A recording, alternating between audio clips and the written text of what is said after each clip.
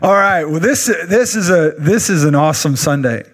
It's an awesome Sunday, isn't it? Some of you know what it is. Some of you have no idea. You thought it was just Mother's Day.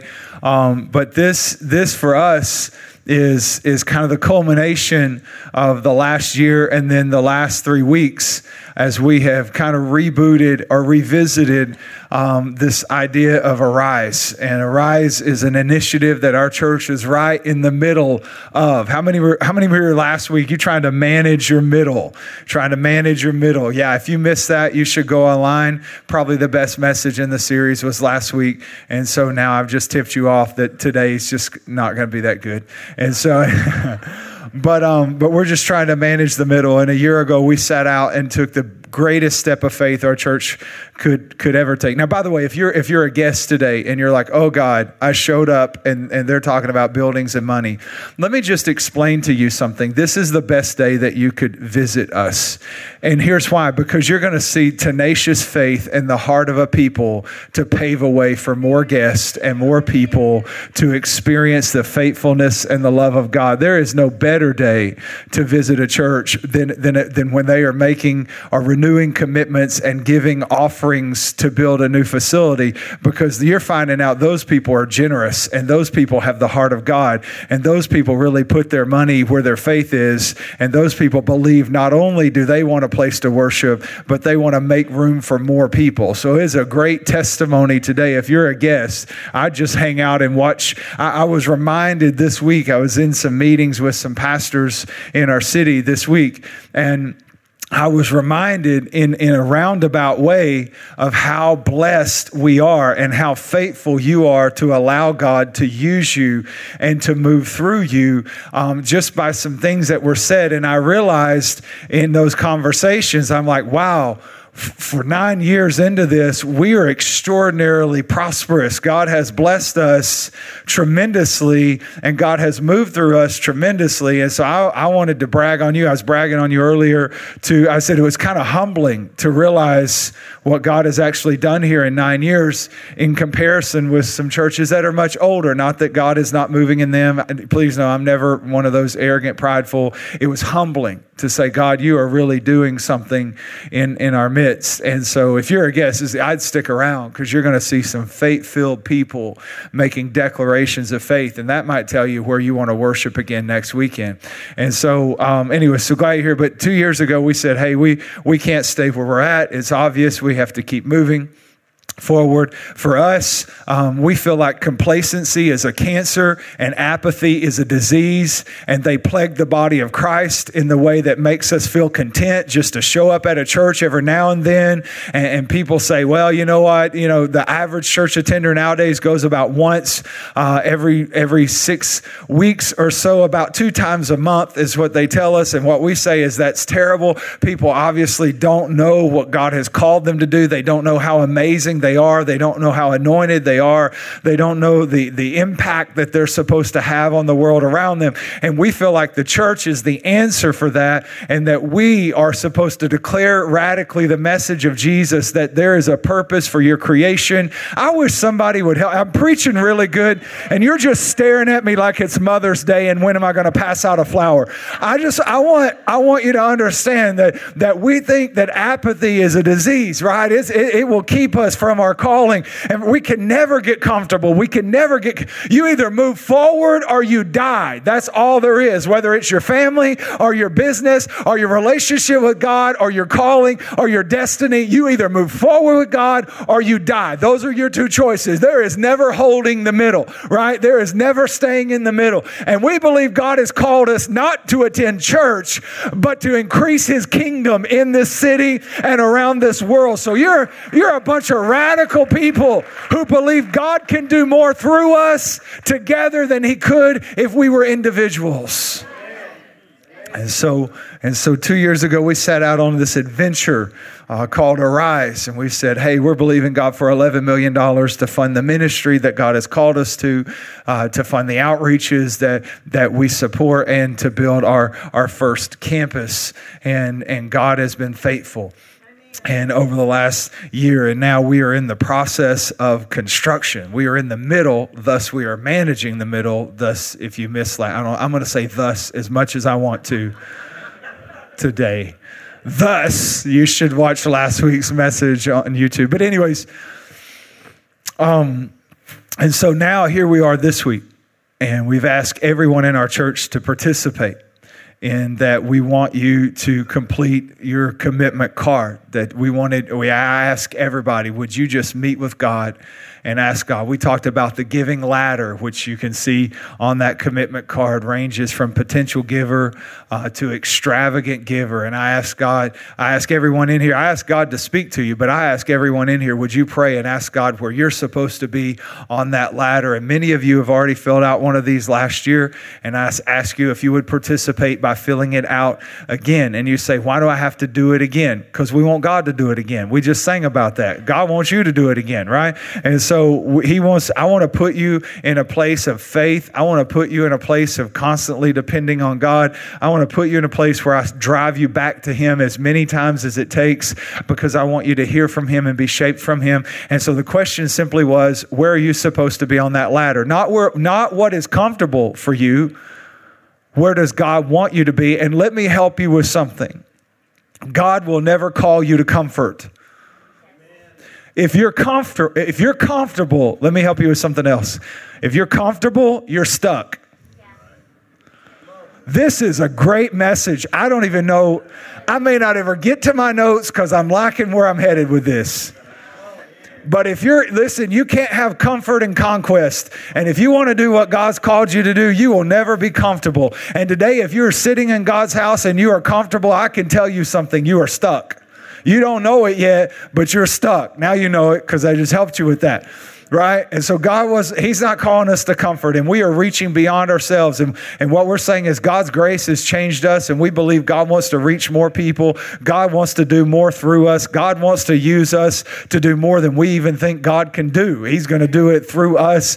And so we launched out, and so many of our church made commitments and have been faithful, and over $3.5 million has been given, and $2.2 million has gone towards the campus, and we are in construction, and it is awesome, but we are far from done, because in about 3 months, we're going to be out of money. Now, here's the cool thing. Last week, I needed $2 million in 3 months to keep it going. This week, I just need $1.9 million. Come on, somebody. We'll celebrate that, right? We'll celebrate that. So I just need, that's what God's got to do, and we're trusting God. And so today, hopefully you came prepared to make your commitment. I'm asking again, please hear me. I'm asking everybody to do it. Our elders have to make real-time decisions. And if you make a commitment, let me just say this. It's not financially binding. We will not repossess your car. Okay. It's just letting us know what you're believing God to do through you, and how you're expecting God to move in your life, and what you're expecting that you're going to be able to do. And hopefully you prayed about that. If not, I'm going to give you time today and then to pray about it. And I want everyone to respond, 100% participate. If this is your church. Now, if you're a guest, again, you just sit back and watch the show. All right. But for all of our Pathway people, I want everyone to participate. Even if you're saying, hey, it's exactly the same, that's fine. There's a place to hit. I'm affirming that we're on track. It's exactly the same. If it's new, if you weren't here, you're making a new commitment, there's a place for you to check that as well. And then if you're increasing, like me, like some of us are increasing, we're able to go above and beyond because God has been so faithful to us. Then there's a place for you to mark, hey, we're going to increase this. And then today, what I'm most excited about today is the fact that when we bring this up, we're bringing a miracle offering with it. And what I mean by that is I ask you again, and I know it's been a long week. It was a long week for me too. It's been a long week with all the storms. I do want to praise God for our first responders, and I want to praise God for the linesmen, the electrical workers. Right now, those guys are like the Avengers in my book. You know what I'm saying? And so I want to praise God that as far as I know, I've not heard of any serious injuries or anything like that. And so we want to praise God. And And I've also learned a lot about what we want to be prepared for next time, because I want to be able to set up mobile food next time for the people serving our community. And so we'll be working with that on the outreach side. So I got some ideas, but just praising God for his faithfulness. But today, I understand maybe a long week and you may not even know where you're at, and that's okay. But hopefully God will speak during the worship experience. Obviously, if you're not prepared at the end, then you can bring it by the office or even come next weekend. Next weekend's baptism weekend. That's a great weekend. But I'm asking everyone to pray about giving a miracle offering, a seed to sow into the kingdom and believe for whatever God has put on your heart to believe for, because we want to move forward. So that's what we're doing. That's the gauntlet that we have set before us today. And before I go any farther with that, I want to preach the word. Would it be okay to preach the word to you? So why don't you turn with me to Joshua, Joshua chapter 6, the last verse. While you're turning, I want to welcome those doing church online today. Maybe your power is still out, but you're watching on a phone or an iPad, or maybe you're in a different city. However you're joining us today, whether it's at mypathway.church or YouTube or podcast, I don't know. However you got here, we're so glad and so honored. We always want to greet our friends down in College Station. Glad to have you guys with us today. Joshua chapter 6. What's going on, Joshua chapter 6? We've kind of the last 3 weeks been looking at Joshua. And in Joshua chapter 6, this is the Battle of Jericho. That's probably the most famous part of the book of Joshua, is how God led them into the land of promise across the Jordan. The first city that they come to is called Jericho, and it was fortified and tightly shut up. And God gave them a strategy. Basically, for 6 days, they walked around the city. On the seventh day, they walked around the city for 7 times. I always laugh because Joshua's instructions were, for 6 days, walk around the city, but don't say anything. I think sometimes the best thing you can do in your life when you're not sure what God's doing or how God's going to answer is not say anything. Mom used to say, if you can't say anything nice, don't say anything at all. I would say, if you don't have faith on your lips, keep your mouth shut, because you don't want to mess up what God's trying to do. And so on the 7th day, they march around, they shout, the walls come tumbling down. And it is an amazing victory for them. And then we get to verse 27. It says, so the Lord was with Joshua, and his fame spread throughout the land. Now we go to verse 1 of chapter 7, and it says this, but there's a lot of big buts in the Bible. This is a big but, and it doesn't lie. But the Israelites were unfaithful in regard to the devoted things.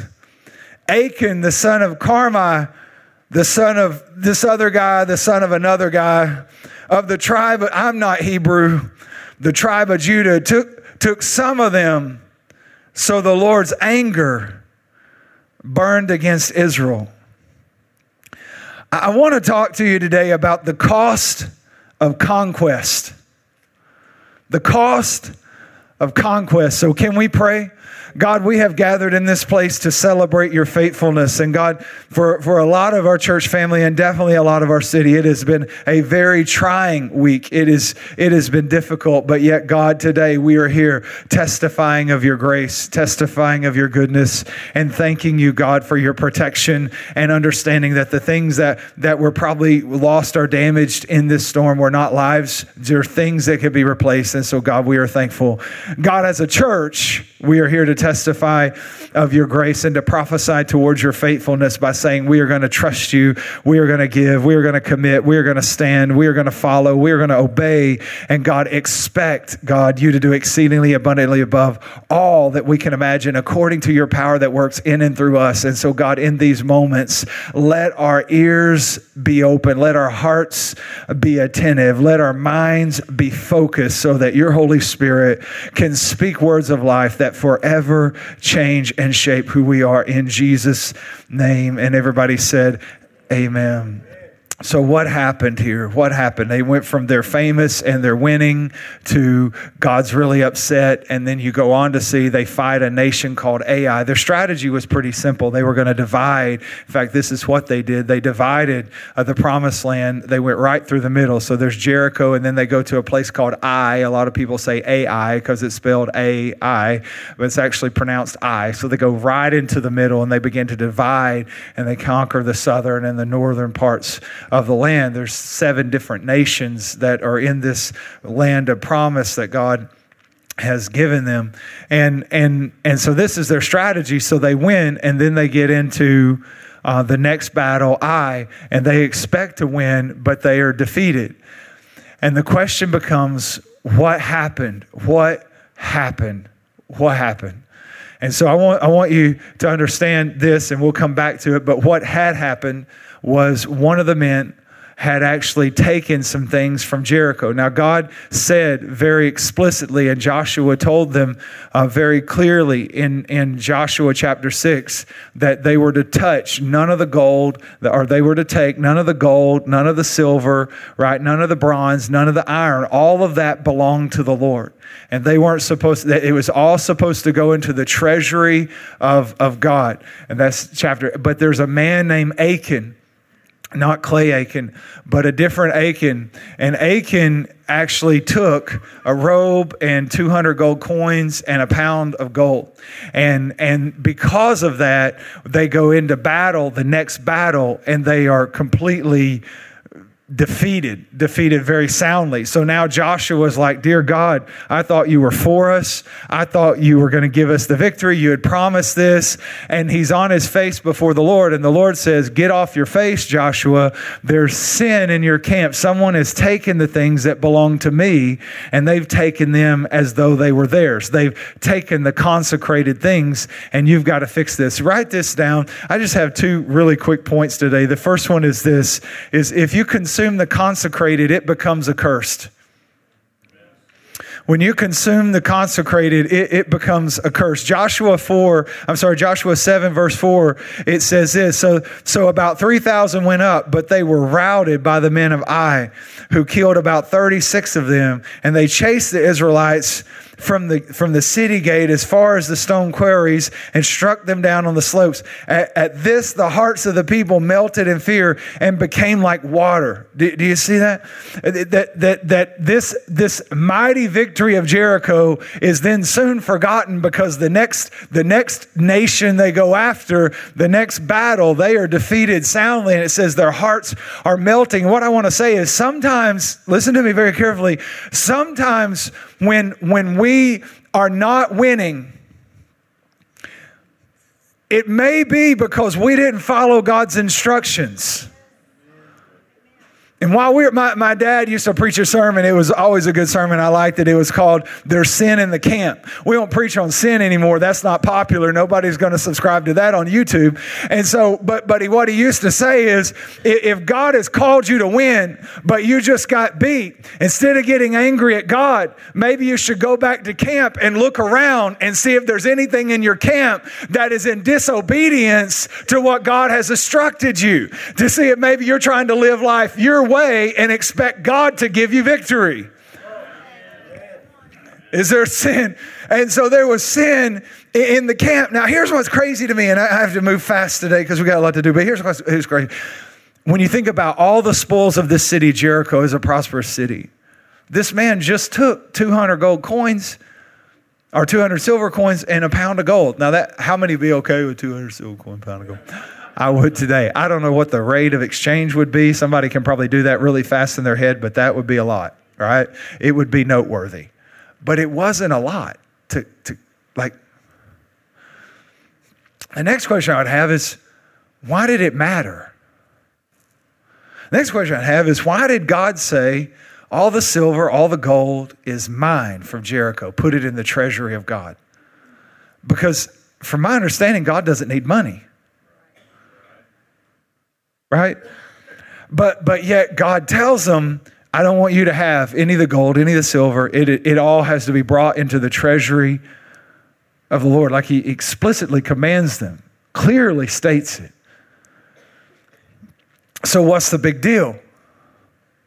Here it is. Jericho was the first city. It was the first one. Now, why is that important? Because the first one is always God's. In fact, you can read this in Exodus chapter 13, verse 1. It says, "Then the Lord spoke to Moses, saying, consecrate to me all the firstborn. Whatever opens the womb among the children of Israel, both man and beast, it is mine." And I cannot tell you how emphatic "it is mine" is in the Hebrew. But God is saying, it belongs to me, not to you. It may be in your hands. It may have been born in your pasture, but it is not yours. That is what he is saying. And when you look at Scripture all the way through Scripture, the first is always God's.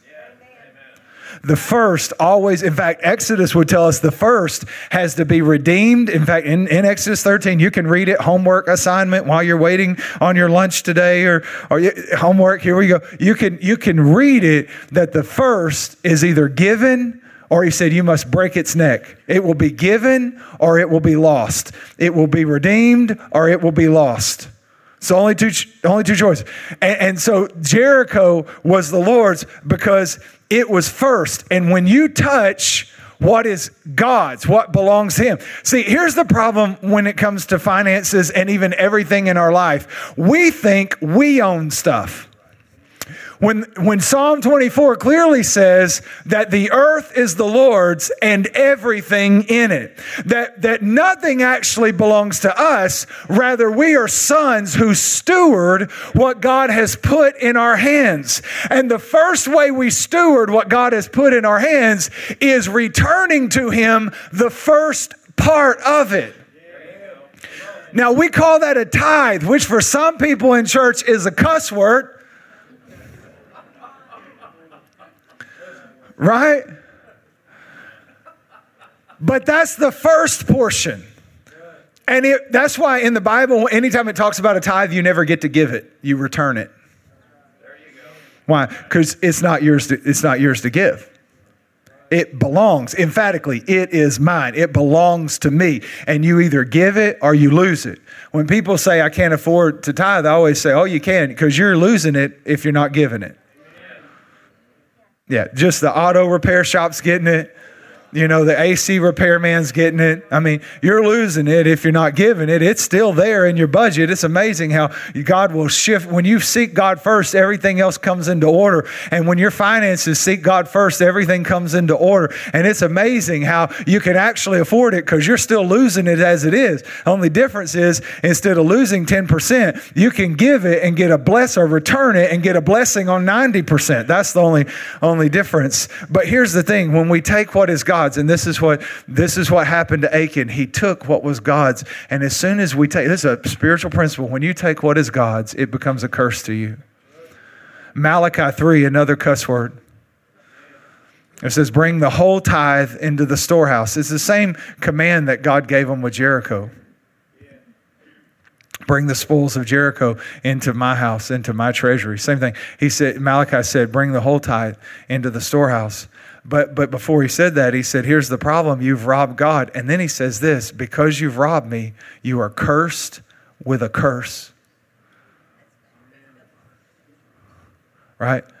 I mean, you are cursed. Not just you're cursed, but you're cursed with a curse. And I know a lot of people, oh, Pastor, tithing's in the Old Testament. First of all, tithing started 500 years before the law with Abraham. Secondly, are you telling me the Old Testament is not God's word? Because in Malachi 3, you know what else God says? I am the Lord, I change not. And so I'm just saying that what I want you to understand, because here's, and you think the whole message today is about money. No, let me tell you what the message is, very clearly what it's about. It's about winning. I'm going to tell you how to win today. And so what Malachi said is, what God said is, when you take what is mine, tithe. He said, how have you robbed me? Tithes and offerings. When you take what is mine, you are cursed with a curse. Now, not to steal from Forrest Gump, but I'm not the smartest man. But if you're telling me there's something I could do where I would be cursed and there's something I could do where I would be blessed, it is not a hard decision for me. I don't really have to strain at that one. Like God said, if I do this, I'm cursed. And if I consume the consecrated, it's a curse to me. And if I return the consecrated, it's life and blessing to me. For me, this is not a hard decision. It's multiple guesses with two answers, and one of them I like and one of them not at all. And so, but here's why. You may be saying, but why? Why is all this about? What is all this about? Because the first declares that God is first. That's really what the whole thing's about. The first declares that God is first. And let me help you with something. God will not let you win your way. And God will not let you win without Him. The worst thing God could do is to allow you to win your way, because then you would become self-reliant and feel like you were self-sufficient. And so what God shows Israel is, sorry, you're not going to win without me. You're not going to win. Look at it this way. You're not going to win unless I'm first. When I'm first, this is the whole message right here. Pathway, if we will put God first and keep God first, we will never lose. That's the whole message. And the reason we're talking about money, because it's the hardest place for people to put God first. It is. And you say, if it doesn't matter, why is there such a warfare about it? There you go. I mean, people dedicate their baby and they can't give 10%. If it's so easy, if it doesn't mean anything, then why is it so hard to do? But the idea is that when we give the first, it declares that He is first. Let me just show you this. Hebrews 7:8, it says, by the way, this is I gave you a New Testament verse on tithing right here for everybody that was so worried it was only in the Old Testament. But I gave you a New Testament verse, and it's Hebrews 7:8. It says, here mortal men receive the tithes. Look at this. But there He, and that's Jesus, there Jesus receives the tithes, of whom it is witnessed that He lives. To me, it may be the most powerful verse on tithing in the whole Bible, as in the New Testament. Because what it says is, here I go and I click online and I give, or here I put my tithe in the box. And when I do that, He receives it there. And it's a testimony that He is Lord and that He is first, right? See, the reality is God, listen to me very carefully, God can only be first. His preeminence dictates He can only be first. And you have to understand, so many people get caught up on why God received Abel's offering and not Cain's offering all the way back in Genesis. And I can tell you, it's very clear. It says Cain brought of the first fruits. Abel brought of the first fruits. But Cain brought an offering, it says, in the process of time. Abel gave first to God. Cain gave when it was convenient. Because God has to be first. And I think, isn't that really where we want Him? And so many times, and listen, humbly, let me say something. Every believer would tell me God is first in their life. And I just want to believe you. But if you really want to know if God is first in your life, just pull your bank statement. Just humbly, there's your test. You don't have to tell me. You don't have to show me. You don't have to amen or shout. I'm just saying, everyone says God is first in my life. And what I say is, praise the Lord for that. But if you're sitting here and you really want to know, like, have I really put God first in my life? Is God really first in my life? Then the question is, did you give Him Jericho? Did you give Him the first? Not the last, but the first. You see, can I tell you something? The first is what releases. Now, this is the good part. The first tells God that He is first, right? Like you can. Have you ever met those people that tell you, like, you're my best friend? Then you heard what they said.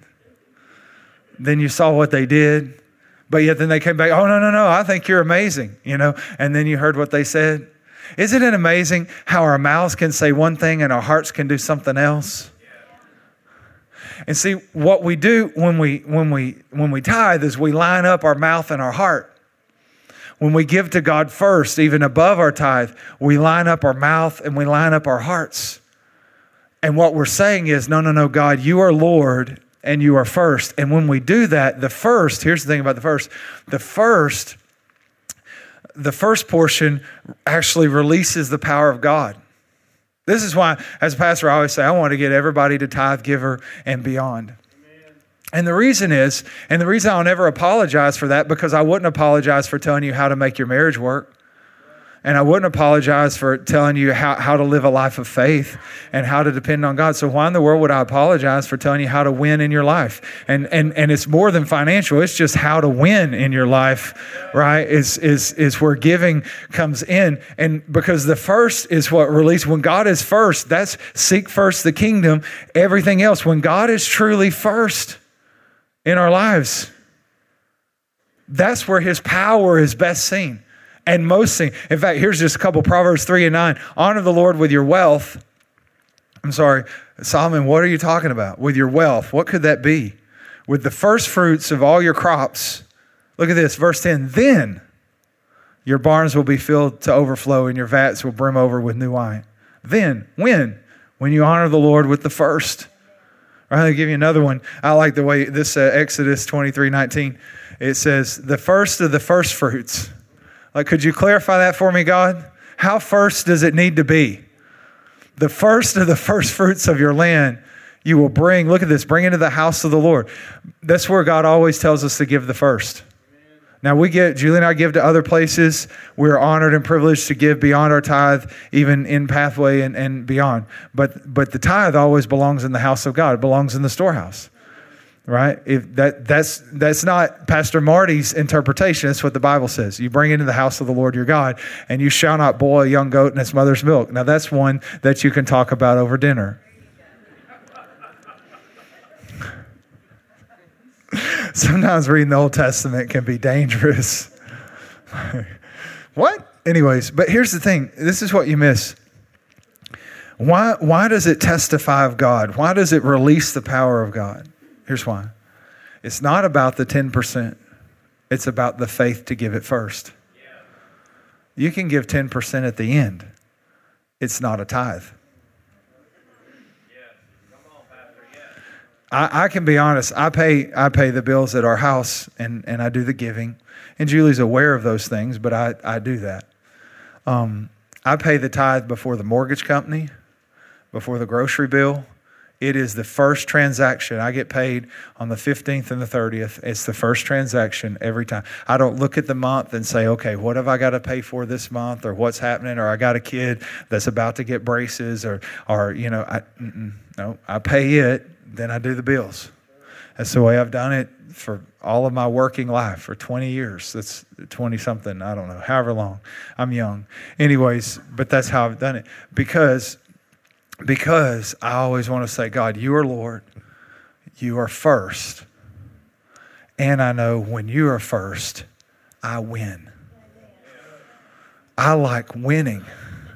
And if there's a simple strategy for winning in my life, then I want to know what it is. And you don't have to look any farther with God than this strategy of, if you want to win, God has to be first. It's that simple.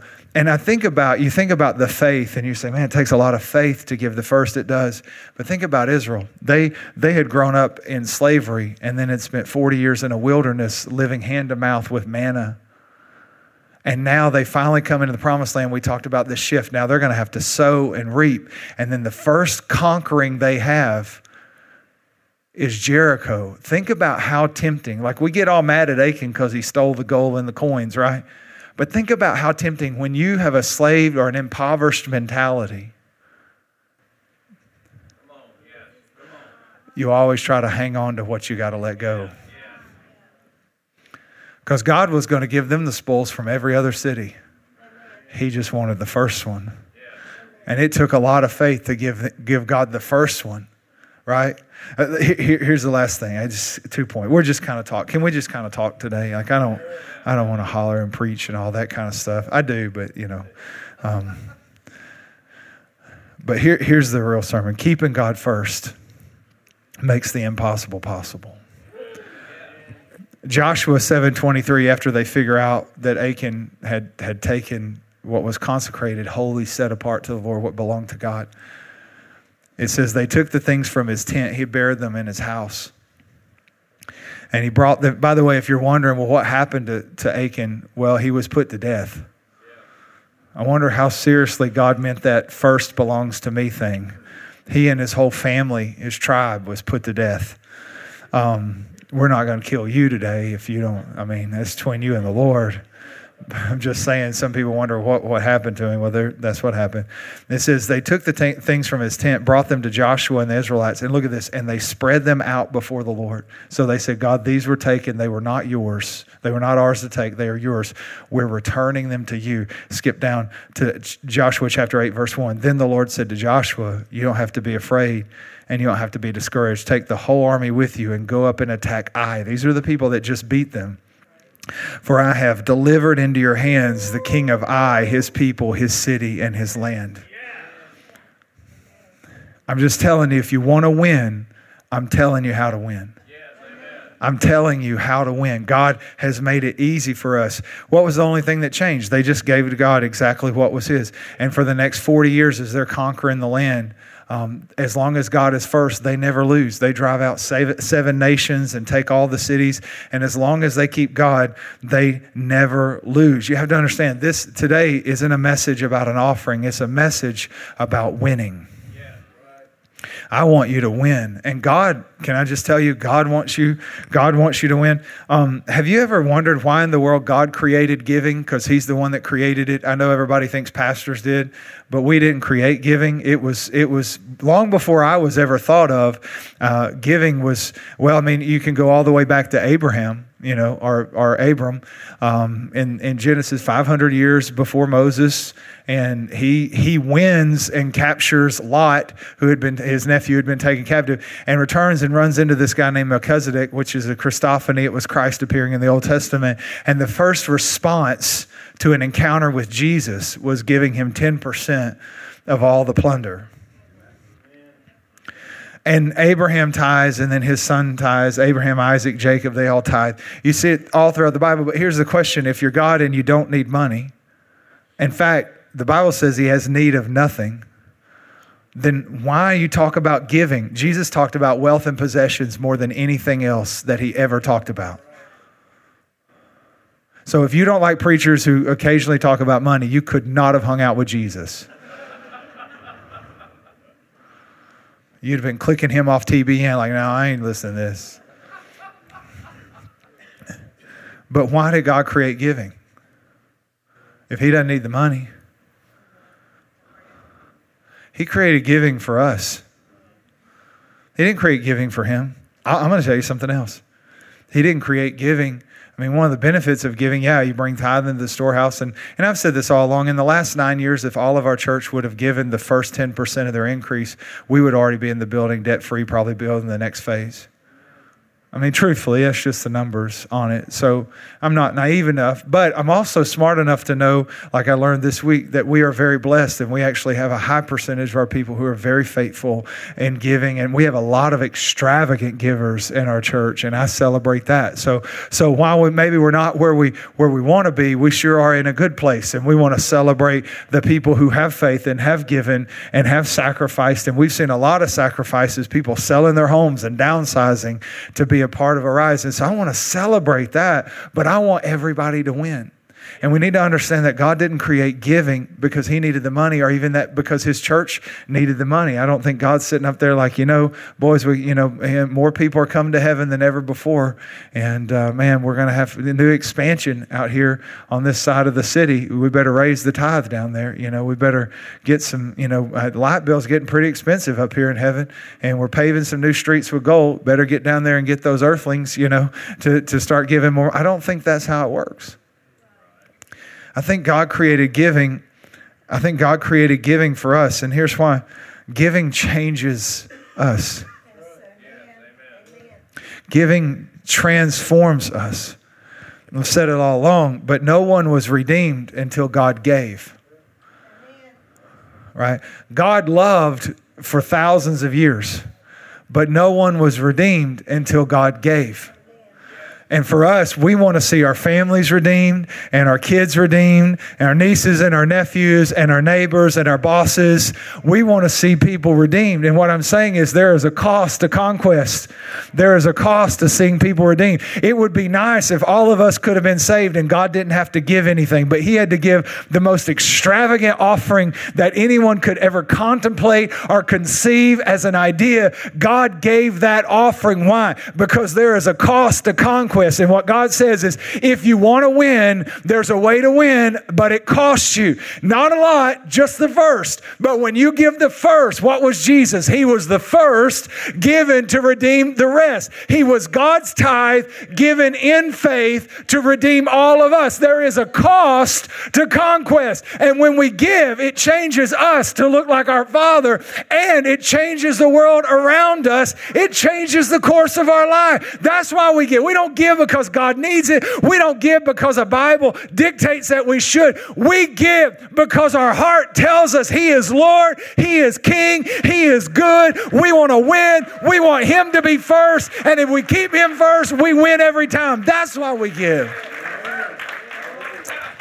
And so as we're giving today, we're putting God first. And I thought about this, and I thought about the Israelites. What were they doing when they give? Number one, they were crushing complacency. They were crushing. One of the mentalities of these texts that I would love to crush is that we're doing okay. This weekend, about 10% of our city's in church. Now, the other 90, half of them think they're Christians. That's between them and God. But I'm saying, while we're sitting here, right, and we're celebrating the faithfulness, I don't want us to ever think, well, we're good. No, we're good, man. Look how good. We just stay here, man. No, we're doing, no. Because we live in a city where a lot of people say they know God, but God doesn't know them. Jesus said, in that day, you'll tell me, Lord, Lord. And He'll say, we prophesied in your name, and say, I'm sorry, I didn't know who you were. And I'm saying we've got people to reach. We have broken people, hurting people, deceived people. Do y'all think there's anybody in this city that needs the grace of Jesus? And so we're crushing complaint. We are not going to be content to show up at a worship service once every 6 weeks and put a little something in the box and feel like we're believers. No.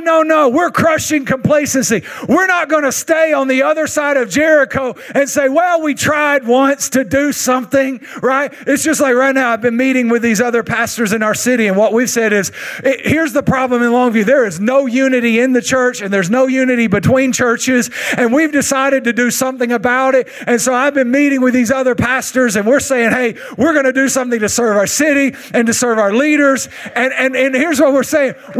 And here's what we've been told. We've been told this. Oh yeah, I tried to get pastors together, but I couldn't. I'm telling you right now, I had 2 pastors and their staffs in my conference room at Pathway Church on a Friday strategizing about how we could serve our city. And what I'm saying is, tell me it can't be done, and we'll do it anyway. I'm not going to listen to that. I'm not going to be complacent. I'm not going to stay where I'm at. And in your own lives, do you want to stay where your family is, or where your finances is, or where your faith is, or where you're at in your calling or death? Why would you stay there when God has said you can conquer and you can win? And so today, when we give and we put God first, we are crushing complacency, and we're saying we'll never be happy here. We're never going to be happy short of what God has promised us. We're never going to be happy with what we have when God has promised us more. That we're going to put Him first and we're going to go forward. I'm never going to be happy till my whole family's in church. I'm never going to be happy till my whole neighborhood's in church. Are you with me? We're crushing complacency.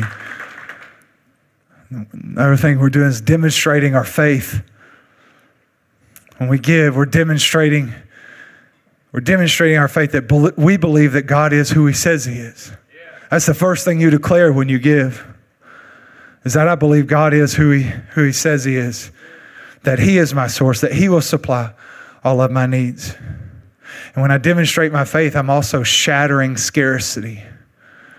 saying, no, God has said that he will increase me more and more, me and my children. And God has said my barns will overflow and my vats will burst out and the windows of heaven will open and he will supply all of my needs according to his riches, not my paycheck. And so I'm declaring this is who I believe God is. And I'm declaring something else. I'm declaring, I believe, this is what Israel is declaring by giving the verse. I believe God will use me. When I give, I'm saying you're Lord, but I'm also saying you're going to use me. I can't wait till the first person gets saved in that new campus, because that will make all the thousands of dollars that I have given make sense. Are you with me? I can't wait until we're able to upgrade our broadcast game and we're able to beam to other campuses and do more. I can't wait to see what we can do there. I can't wait till the first child receives Christ, till the first teenager receives Christ, because that will make everything that I've gone through the last 9 years to get there worth it. Are you with me? Because I believe God can use me. Here's the last thing. It's when we give. We're aligning our hearts. This is the same thing Jericho and Joshua. They were giving to shatter complaint. It had been easy. Their hearts melted. They could have stayed where they were. But they said, we're not staying here. We're moving forward. God said, be courageous and move forward. And then they said, okay, then we're laying this out before you. We're declaring our faith and saying, you can use us and that you're God. And then the last thing is when we give, we're aligning our hearts. We're aligning our hearts. That's really what giving is about. Jesus said, where your treasure is, there your heart. That was Jesus, by the way, not me, not the Old Testament. Jesus said, where your treasure is. Now, I don't know how much you need to give in order to call it treasure.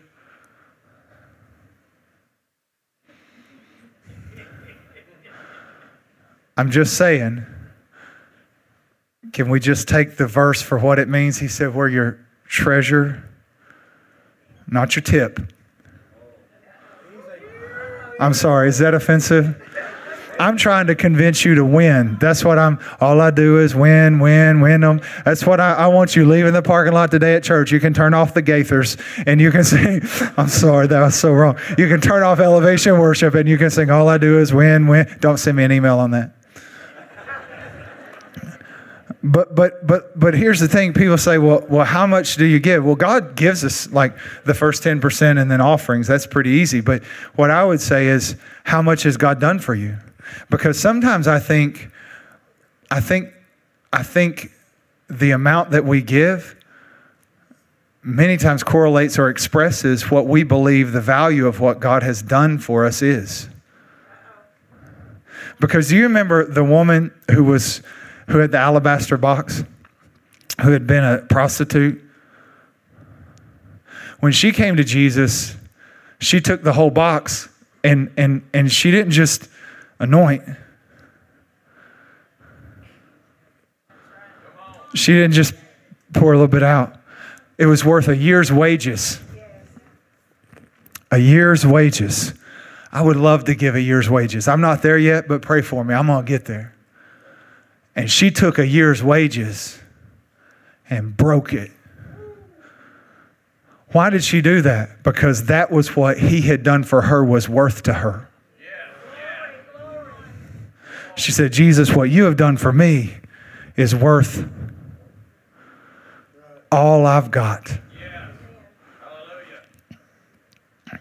And so what I'm saying is, when Jesus says where your treasure is, I'm just asking the question, how much would you need to give for it to be called your treasure? It says where your treasure is, there your heart will be also. And you know what I like about that verse? Because it tells me two things are connected to giving. Number one, the course of my life. Where my treasure is, there my heart. Wherever I put my treasure, that's going to dictate the course of my life. If I put my treasure in my house, right? And you should have a nice house. Praise God for that. Put your treasure at the lake. You should be at the lake. I'm praising God. I'm never against those things. I think God wants us to enjoy the fruits of our labor. God gives us bread, which is to eat, but he gives us seed, which is to give, right? And so I'm not against being blessed. I'm just saying, where is your treasure? Because your treasure determines the course of your life, but your treasure also determines the condition of your heart. And when we give, we are aligning our hearts, and we are declaring materialism is not going to have a grip on us, and money and greed is not going to have a grip on us, but that we want our hearts aligned with the kingdom so God can move through us so that we can always win. You know, when we talk about giving, here's what people usually, the three responses I've found as a pastor to giving. Number one, people are offended. Like the woman that broke the box. There are people, this could have been given to the poor. Right? There are people already who have left our church and they weren't mean about it. They just said, we think you're talking too much about money and the new campus. What's ironic is these are people that serve in ministries that we support very heavily financially out of our outreach fund. But they're saying, we think this money should be given to the poor. And can I just say something? If we would have given the $7,000 that started this church to the poor, we wouldn't have been able to give $200,000 last year to the poor. That when the church gets better, we give more away. That's always been, are you with me? We've given well over $1 million away. And had we consumed, right? Even had we given away, so there's times you give, there's times you plant. And so what I'm looking at is, hey, if last year we gave away $200,000, then there's a time coming pretty quick where we'll give away $300,000. And then $400,000. You know what my goal is? And then I'll make a new goal. I want to give away $1 million a year as a church. I want to give away $1 million a year. But we got to move forward. And so there's offensive, right? And then there's obligation. There's the people like, oh God, I know, I've been here 4 years. I really hadn't given any. I steal the Pathway pen every week. I probably should give, I don't know what those cost. I probably should give at least $10 to cover all the pens that I've taken out of the church. And, you know, my kids come and they eat the goldfish. I probably should. And there's this obligation mindset. But for some of us, today is an opportunity. Days like today aren't offensive, and they're not obligatory, however you say that.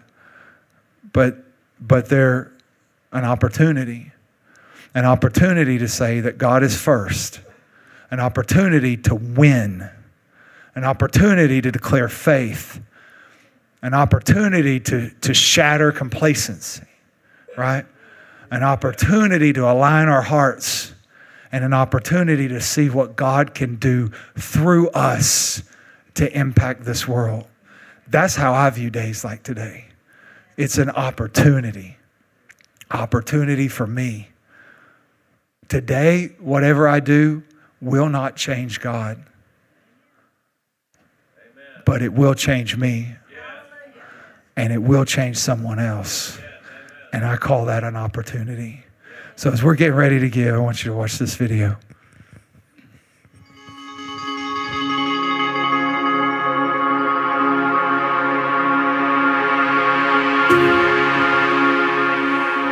I heard God tell me a number, and it was huge, and I didn't know how we were going to do that at all. We had already filled out our Rise commitment, and no, I was walking to put it in there. Like I was physically going to take it in there, and I felt a tug on the back of my shirt, and I was like, "Yes, Lord." it was actually Him shaking His head, telling me, "Scratch that one out." And I'm like, "But I used pen." Yeah. And He was like, "No, I heard a different number," and I was like, "Okay." The minute we stepped out in faith and said, "All right, God." We're not just gonna tithe, but we're gonna bite off something that we know mathematically we can't chew. But we're trusting you. We believe that we heard you, and we believe that this is our next step.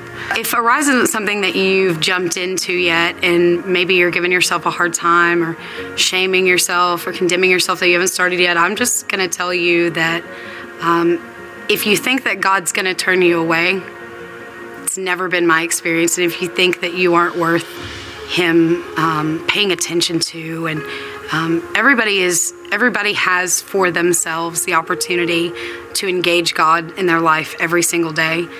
And I just feel like, what would it hurt to all of a sudden wake up and not feel so broken?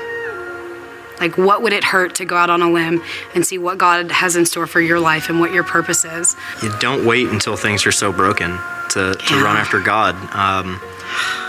we didn't really know how God was going to show up when we started on this path and started making some of those intentional choices to really press into God and to really seek first the kingdom. And when we started to, he started showing up in our lives in real and tangible ways. And he is a loving and benevolent Father that's waiting to just let blessings out over you, over your family. And all you've really got to do is earnestly seek him, and you really can't lose anything. There's nothing to lose. You seek a living God, and he meets you right where you are, because he's always faithful to do it. Yeah, nothing to lose and everything to gain. Mm-hmm. We are rising.